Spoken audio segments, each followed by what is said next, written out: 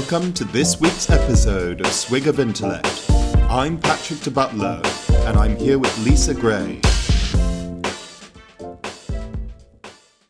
Hello Patrick, how are you? I'm well, Lisa. How are you? I'm very well, listeners. Thanks again for joining us for a Swig of Intellect, your conversation companion.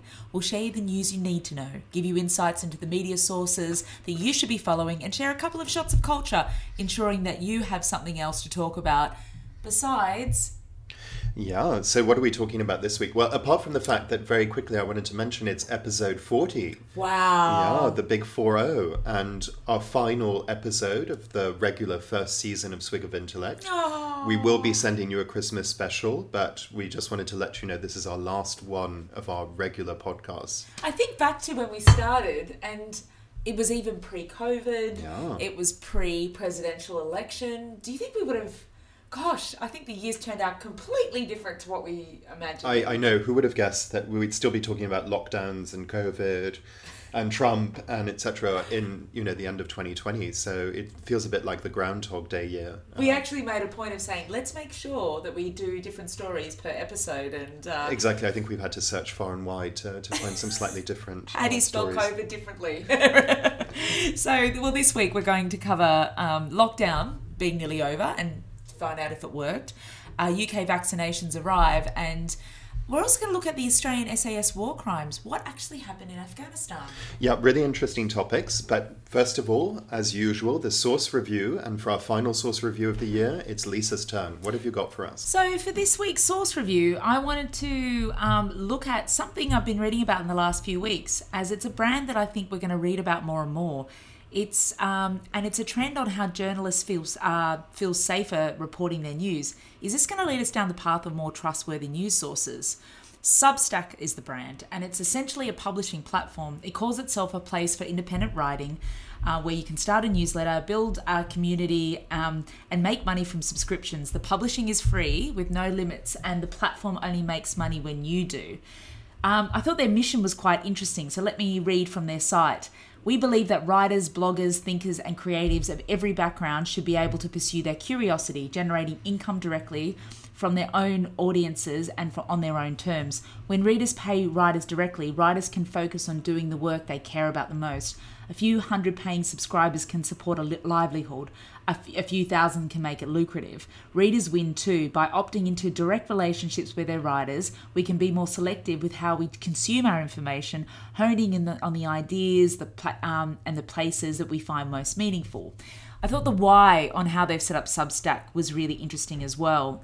It refers to the trend of advertise-based journalism and how that's been the control of quality of newspapers for the last 180 years.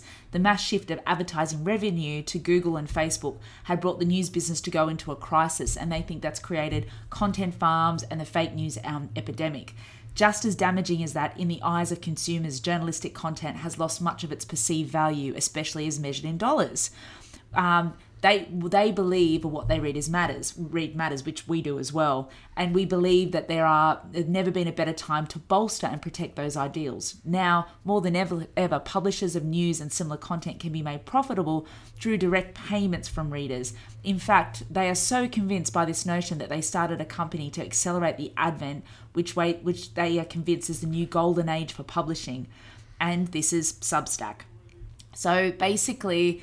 3 years ago, Substack started with one subscription newsletter by a fellow named Bill Bishop, who was co-founder of MarketWatch, and it was reports on China for his subscribers. Today, it hosts thousands of newsletter writers. In recent months, several high-profile journalists have quit their jobs at established publications to launch themselves on Substack. Substack claims that its various writers' pages attract millions of readers each week. It also says that newsletters it hosts are more than 250,000 paid subscribers between them. Substack's most impressive boast is that the top 10 paid-for newsletters are bringing in more than $7 million a year collectively. The Press Gazette describes Substack as, imagine a media world where thousands of journalists make a living by writing about niche subject areas and sending out to regular newsletters to paying subscribers. The deal is that you hook people with a free version and then sign them in up to $50 or maybe $100 a year. And, Wired was the first publication that brought me my attention to it, who were talking about how we're in this Substack moment. I also I'm going to include in our newsletters below is Sean Monahan's profile on when he started his Substack subscription a couple of weeks ago. He said he had friends text him saying congratulations on the launch, to which he responded, yeah, thanks, it's a blog. And another one pinged, you've joined the movement, which is really, I think, is really quite interesting. So conclusion for me is I have to remember I was romantic about YouTube and Facebook when they started, regarding the opportunity and the freedom to communicate with anyone, with whoever, wherever they are. But we live in a time where we see the downside to this freedom through misinformation. But is that all to do with the business model of advertising revenue? Can subscriptions be powerful enough to hold the writer accountable, or will Substack need a fact check too? So yes, Patrick, this is when I read about it, I was like, I really want to talk to you about this as a model. Yeah, it sounds very, very. I'm very curious about it. So, in order to join Substack, do you know whether you have to prove that you're already a journalist, or how does it work? Well, when I looked into it over the last couple of days, anyone can join. Okay. So that's the anyone can join, and then the belief is that you get more writers by making sure your quality of writing is substantial.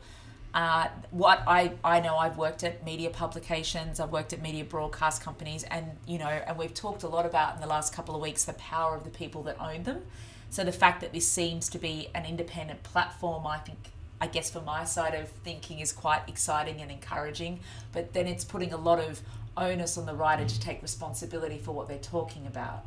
I absolutely have been at the helm of advertising dollars influencing what I create, and I know that they do, and they're quite powerful. But I also see the opportunity of good quality writing and good quality content cutting through all the different models of free content. I find the idea actually very attractive, of journalists being able to put out their own content without having to go through the editorial restrictions that you have at a traditional newspaper or news source. So I could imagine actually there's probably a lot of flexibility doing Substack. I'll have to go and look at it and see. But what I'm quite curious is, in journalism, normally you have the benefit of having an infrastructure at a traditional media source. So you've got a newsroom budget, you've got everything that a newspaper or a news media source. So how easy will it be for journalists to be able to do journalists independently? That's why you should, have a look at the article by the journalist at The Guardian who started a Substack subscription. I don't think it's going to be something where you will earn enough money to have a livelihood for the first couple of weeks, let alone months. I also think, like influencers on social media, it was the ones that were famous on television that got the numbers really quickly for Kim Kardashian to make more money out of her Instagram than she does out of her TV show. So I think we'll see a migration of journalists who are already established, like we already have seen on Substack. But I think it's going to be really interesting to see the quality of writing as they cross over compared to what we've known them for and what we see them as now. I do hope there's the opportunity for it to be a launch pad for new writers, like I guess YouTube launched new careers for talent that normally wouldn't have got a look in. But I think for me, I poised at the fact of understanding how much advertising dollars has absolutely affected what we're reading and what kind of media we're consuming. And this is almost also going back to a patronage model, really, isn't it? Yes, no, I find that idea fantastic. It's my only question that I really can't see how it works with it is that if you want to do really good investigative journalism, for example, until you built up enough subscriptions and made enough money to potentially do it on your own and then grow even more, it's more the financial model, because the great advantage that you have is, for example, if you're the Washington Post and you're Woodward and Bernstein, you have the money that's provided and the assets that are provided by the Washington Post. You're not doing your journalism independently. So let's say really an investigative journalism is really important, because a lot of journalism nowadays is opinion. Yeah. It's a big criticism of the New York Times is that they tend to put forward tons of opinion pieces. The Guardian puts forward a lot. Opinion pieces you can do from home and you're looking at other content. And The Economist, for example, that's a big criticism of it, is that they don't actually do much of their own investigative journalism. What they do is report on other people's investigative journalism. So my question is, journalism can't rely just on you being able to be at home writing articles. So what I'd like to see or understand is, say, if a Substack model is going to be the future, is how that would work in order to fund investigative journalism. I agree. Maybe Substack's going to be the place for uninfluenced opinion pieces. It sounds like a great idea. I find it really attractive, actually, the idea of Substack. But maybe those media brands that we talk about, the big media houses, are going to be the homes of investigative journalism. But hopefully they will hold the media brands that have been too influenced by advertising revenue a little bit more accountable when it comes to investigative journalism. That's what I'm hoping. I couldn't agree more, and I think that would be great. For example, it's another thing. Carlos Slim, who's one of the biggest, if not I think the richest, who was the richest man in the world, now is one of them, owns quite a large part of the New York Times, and you'll never see any articles in the New York Times about him and his businesses. So I absolutely, as the Romans said, who watches the watchman? So you have to have someone constantly paying attention. So maybe this is a form of journalism which will be really good for journalists to be able to publish whatever, and if there's an audience for it, they'll have to live or die by the audience that they can grow, and which you would hope would reward quality but also give them independence. Talking it out though, I think we have to keep in mind Mark Zuckerberg's lack of accountability when things got really bad and misinformation on his platform. So it'll be really interesting to see in the future how we navigate if there are some movements like QAnon or that are quite dangerous that people start subscribing to. What is the role of that platform in holding that accountable, especially for it being an online platform? Because that's when we get into that's influence globally. No country takes responsibility of that. How do we navigate that? So yes, exactly. A traditional media sources normally are supposed to have fact checkers. They have editors. You get fired, for example, if you're found out to have done a lie, if you're Jason Blair or you've invented. So yes, exactly. That's a really good point, Lisa, is what will be the responsibility of Substack if journalists build up a huge audience, but they're telling things which are patently untrue. Well, we'll keep an eye on it, won't we, at a Swig of Intellect? We will. But thank you. That's a really interesting one to have brought, Lisa. So on to Swig of the news. We got some exciting news overnight. The first doses of the vaccine will arrive in the next coming days in the UK, and apparently we are the first European country to agree to it, which is exciting. That's what I read as well. Yeah, the UK has bought 40 million doses of the vaccine, which has been shown to have 95% efficacy. Does that have us exactly? Yeah, in its trials? Wow, I pronounced something correct. How are you feeling about this? Listen, I mean, I'm all for the vaccine. I think it's really interesting. So they chose the Pfizer one, and listen, let's see how it works. I was reading up on how it works, and the timing of the doses will be quite important. And I think, of course, there's going to be all the worries that we will be the first ones trialing out the vaccine. But fingers crossed, it works, and let's hope that science triumphs and all is well with the vaccine, and it works well, and we can all sort of end this lockdown nightmare and really start getting on with our lives again. So we're at the end of the lockdown, another lockdown. Do you think it's worked? Listen, no. I mean, I haven't been for it. I think the government's tier system and the lockdown measures have been a mess. I think the second lockdown wasn't taken anywhere near as seriously as the first one, and quite rightly. And also we're seeing it with the major Tory revolt over Boris Johnson's tier system. Yesterday, the vote in the Commons was the biggest Tory revolt since he's become Prime Minister over it. No, I can't say it has. I think it's been terribly put in place. I'm haven't been for it, and I think the second one was a disaster in the way it was implemented and thought through, and I can't say I was thrilled about the first one.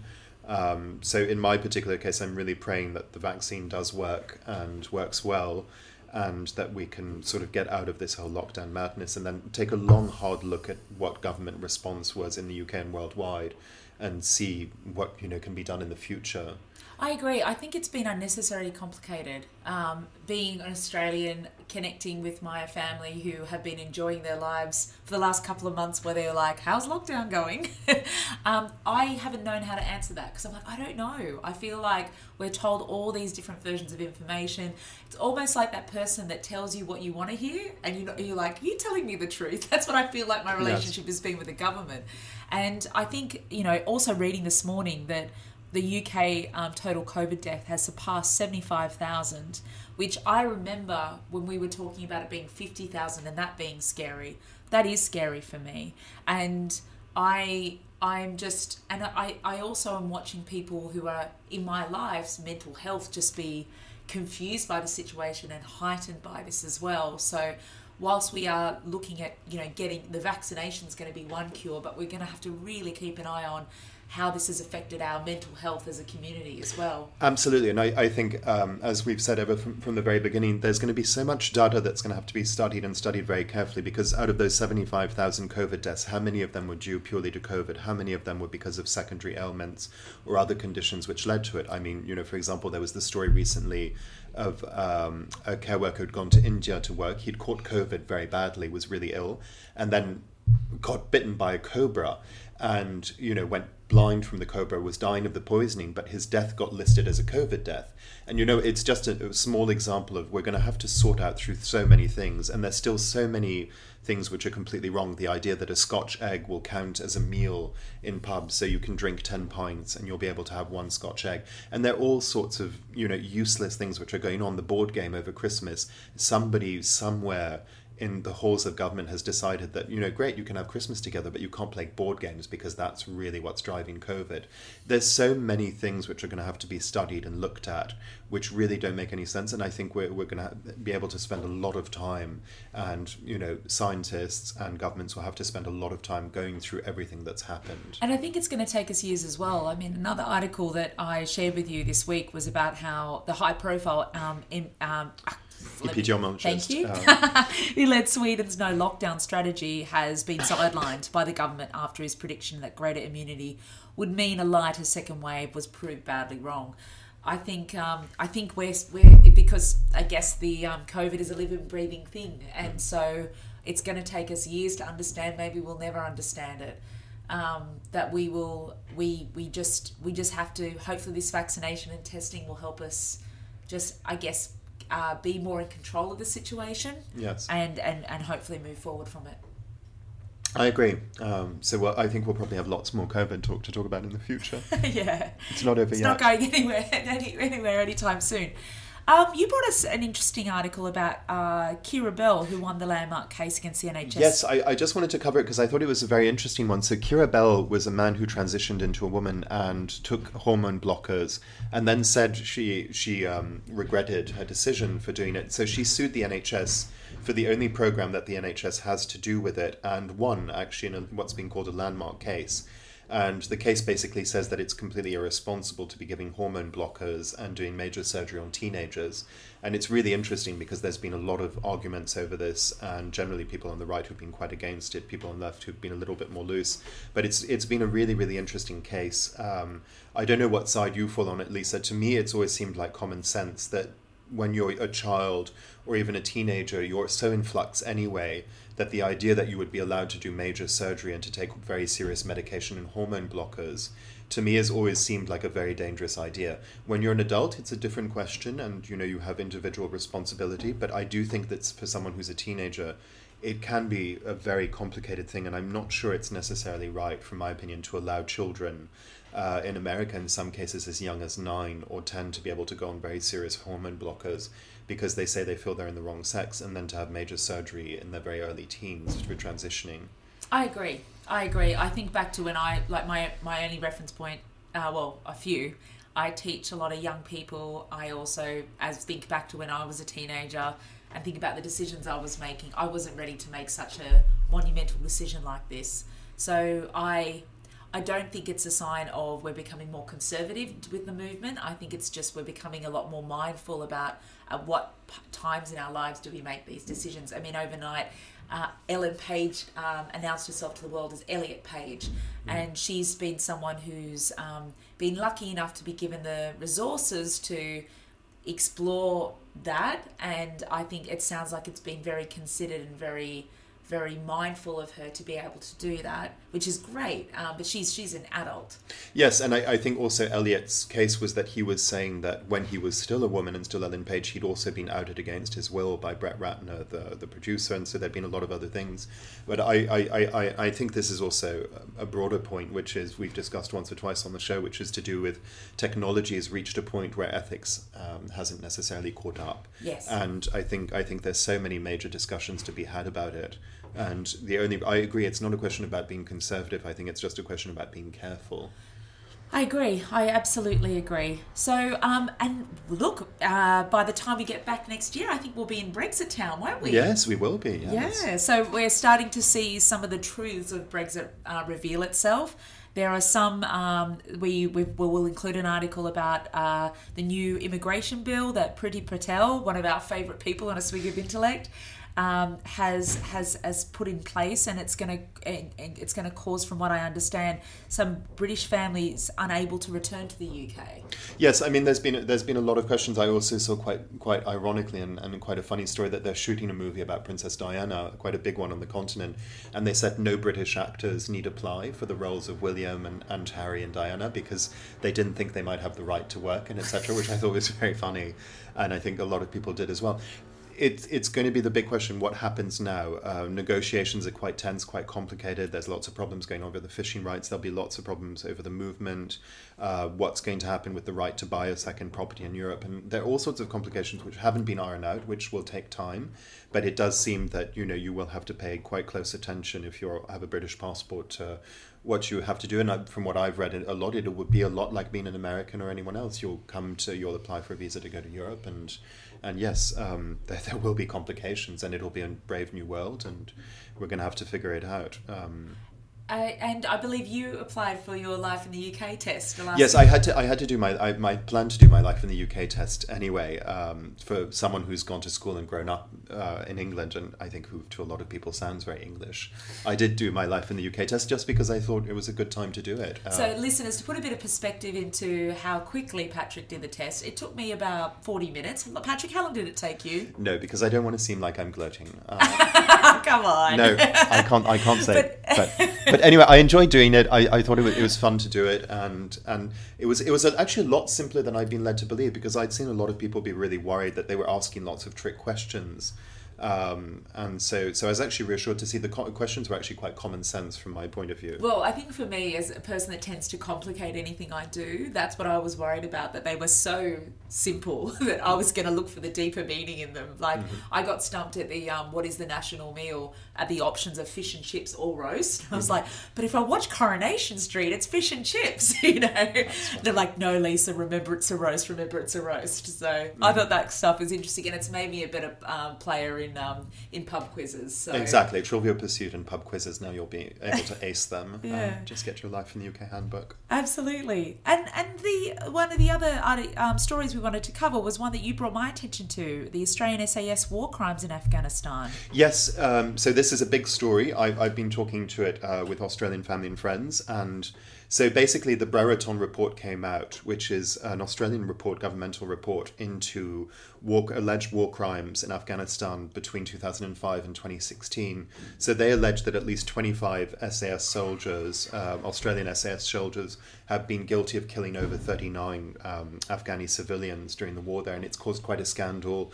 A photograph was published in The Guardian yesterday of an Australian SAS soldier drinking from the prosthetic leg of a civilian that he'd killed, and drinking beer from it. And there are other photos which are quite horrific of unarmed civilians being gagged and tied on the ground and then shot in the head by Australian soldiers. And so the report is causing quite a bit of scandal. Scott Morrison will have the final say on what happens. He hasn't made a decision yet, but he's going over the report now as we speak. But as we were saying, this is part of the way that modern warfare is run as well by the Americans, who have had problems, and the British, is that modern warfare often, because governments don't want to send occupying forces, they send in special forces. And special forces are trained for one reason, which is to kill. Special forces are like a scalpel. You don't use them as an occupying force, which they were used as in Afghanistan and Iraq.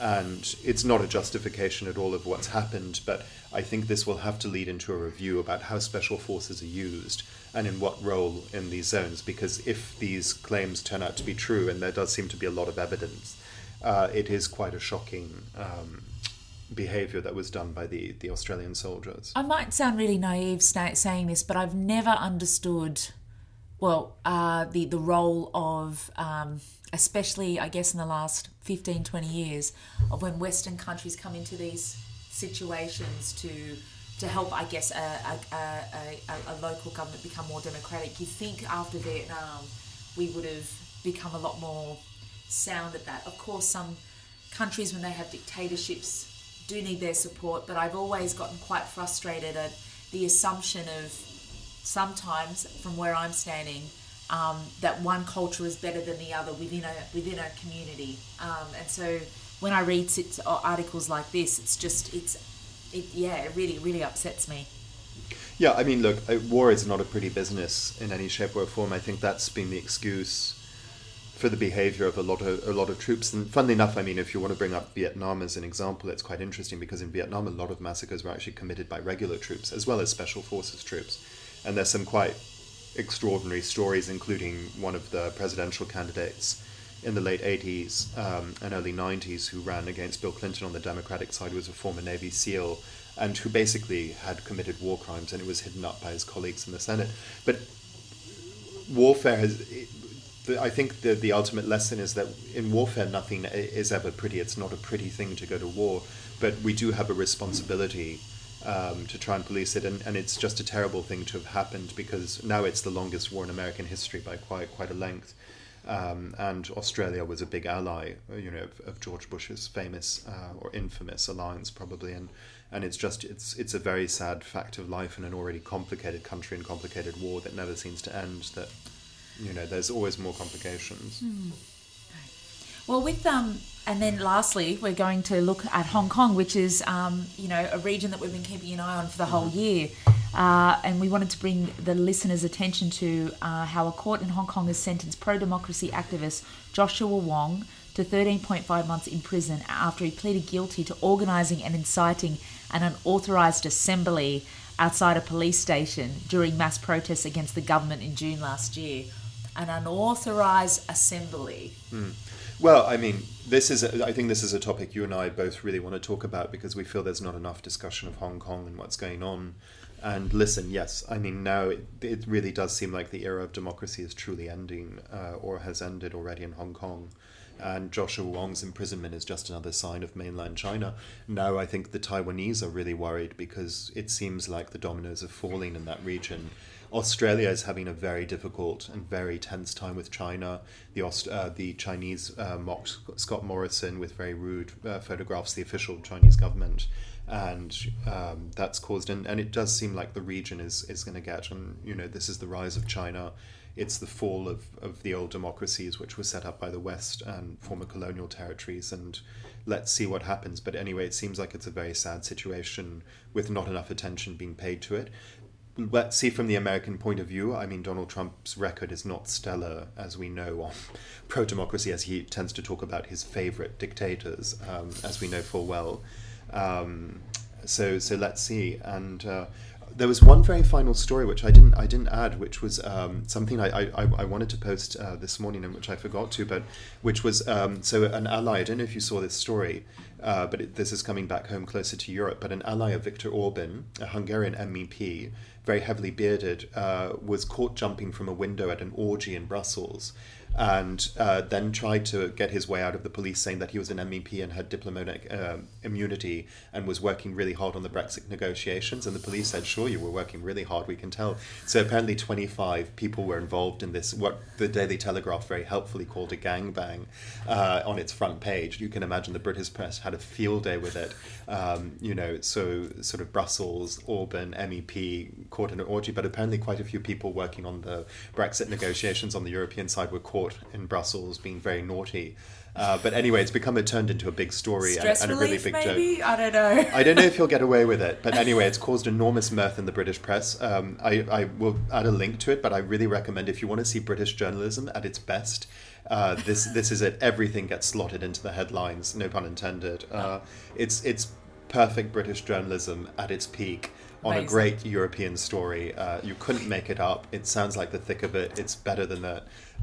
So we will have a link. If you want to have a laugh, just please take a look. Sounds like a good one to end the year with. So Exactly, very festive. So now on to our time capsule. Patrick, what have you bringing from the past? So from the past, I wanted to bring a lighter note. So for those of you who know what mooning is when you show your bare bottom as an insult to people. You have murals and people do it all the time. Marlon Brando was a great fan of it.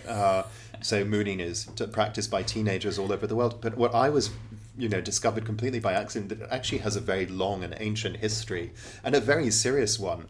And the first ever recorded historical case of mooning was a Roman soldier in 66 AD, who was part of the occupying Roman forces in Palestine, decided to moon Jewish pilgrims when they were going. Now, of course, the Jewish pilgrims didn't take very kindly to this and started a big revolt. And the Roman forces, of course, decided to really knock down the revolt, and it caused the death of thousands and thousands of people. And I looked at it, and apparently there have been examples of mooning causing real problems. On the Fourth Crusade in about 1060 something, there was another incident of mooning on the way to the Holy Land, which again caused a revolt and thousands of deaths. But anyway, I just thought it was quite funny, the idea of this Roman centurion, deciding to moon Jewish pilgrims, and led to this death. And who realized that mooning, which we took as an innocuous, fun activity, has actually been responsible for quite a few massacres and tragedies historically. Sorry, I shouldn't laugh. I can't help it. It's not too soon. It's 66 AD, I think. I think we can maybe have a little laugh now. Maybe we can. So from the future, I read this week that a scientist in Korea, Soon-Min Lee, has created a microorganism that could transform used cardboard boxes into a substance that can be easily refined into biofuel. As of today, the US makes most of its biofuel from fermenting corn and ethanol. Ethanol is used cut into more typical gasolines, and it represents about 10% of all gas sold in the US. But creating ethanol is not the most efficient of processes, as it taps into a food source of energy with real consequences. How does it work? This actually sugar traps inside the cardboard boxes, specifically glucose and xylose, I think it's called, and the yeast is able to transform these sugars into combustible fats used in biodiesel. Researchers has found this has tried this approach before, but microorganisms were unable to process the xylose. Since about 1/3 of the sugar in cardboard is xylose, that is left as an untapped energy. So I think this is quite exciting, especially all the Amazon boxes I've received in the last couple of months. And I'm all about creating products that can actually be reused into different things. I think it's a part of the future. Mm-hmm. I think it's a really interesting story, and it's great to see how hopefully science will be able to solve so many of these problems, including with fuel, which is so important. That's a really great story. Thank you, Lisa. So now, Lisa, what's your shot of culture for this week? Your last one. My last one is I've started listening to Barack Obama's A Promised Land. I not only love his voice, but he's incredibly candid and human about the challenges he's had as president. I'm like up to chapter 9, but I only started listening to it a couple of days ago. And he is, it's interesting to listen to him on his own terms, I guess, going to the Substack's point. Mm-hmm. He is quite, he talks about when he mucked up, he talks about when people were quite ruthless against him, and it's really nice to hear just another perspective of a person that we've seen on a pedestal for a couple of years. And also, I'm really curious to see his response to Trump winning by so much in the 2016 election, and seeing how he felt about that, what meant for his legacy. Yes, I saw. So he's split it into 2 volumes, hasn't he? So this is the first volume. Yeah. Yeah. So I'll be definitely getting the second one. Okay. How about you? What's your shot of culture? So my shot of culture. So you recommended The Queen's Gambit to me, which is on Netflix, which I absolutely adored. I raced through it. I loved every episode and moment of it. I thought it was fantastic, and I decided to look it up. And I didn't realize that the writer of it was a writer called Walter Tevis, who's actually one of my favorite writers. He wrote The Color of Money, The Hustler, which were made into movies with Paul Newman and Tom Cruise, The Man Who Fell to Earth, which was made into a brilliant Nicholas Roeg movie with David Bowie. And so he was this fantastic writer, didn't write many novels, but he actually wrote a novel which I read as a teenager, which I absolutely loved, and I'd completely forgotten about until I looked him up on The Queen's Gambit, and I really, really recommend it. So first of all, go and listen to Lisa's recommend and watch The Queen's Gambit. But if you want more of his stuff, he wrote this brilliant, brilliant novel called Mockingbird. And Mockingbird is a novel, believe he wrote it in the 80s, which is set in a 25th century New York, which is completely dilapidated, run down, has gone back to nature. And what's happened is that humanity lost the desire to read, and humanity went illiterate. And it's a very technologically advanced, the story is concerned with an android who's lived for centuries and who wants to commit suicide. And basically the android meets a human being who taught themselves how to read using a Rosetta Stone or a similar plot device. And it's all about their relationship and what happens in the thing. And the book is really about the rediscovery of reading and about why reading is so fundamental to the human experience. But it's this extraordinary story. Walter Tevis, as a sci-fi writer, was also very much ahead of his time. He wrote one other novel, sci-fi novel, which is about the rise of China and why China would become the world's superpower, which is also a really good book. But I really recommend this one for anyone who would be interested in that sort of thing and wants to read a really good sci-fi, but really about the joys of reading and why in a world where it's true that the statistics can still be incredibly shocking when it comes to books. In America, I think it's estimated that somewhere around 75% of US adults above the age of 18 will never read another book in their lifetime. And, extraordinary statistics. They did even university graduates. I think sometimes it's down to about 50% of American university graduates read a book or two a year for pleasure at the most. And so the literacy figures in America are quite shocking, but all over the world, reading is in very, very precarious state. So anyway, I just really recommend it. It's a really interesting story, and as you know, everybody on the podcast knows, reading is my great passion in life. So yeah, me too. I mean, I do listen to a lot more books than you. Why not? I love audiobooks. Are great. I mean, they're fantastic, and there's so many good audiobooks. But I'm so much richer for them. Yeah. I think that's been so super important and great. Thank you. I will definitely look that up over the break. So thank you, listeners, for listening to our first series of A Swig of Intellect. Yes, absolutely. And we'll be back in January with season 2. Yes. Maybe with some slight modifications to the format. We don't know yet. So yes, maybe it'll be a surprise. Stay tuned, everyone. Stay tuned, everyone. But thank you for sticking with us. We've had a lot of fun, and we're always open to feedback. So please send us your thoughts on how we've gone. And we will see you next year. I'm Lisa Gray. And I'm Patrick de Butler. See you next year. See you next year.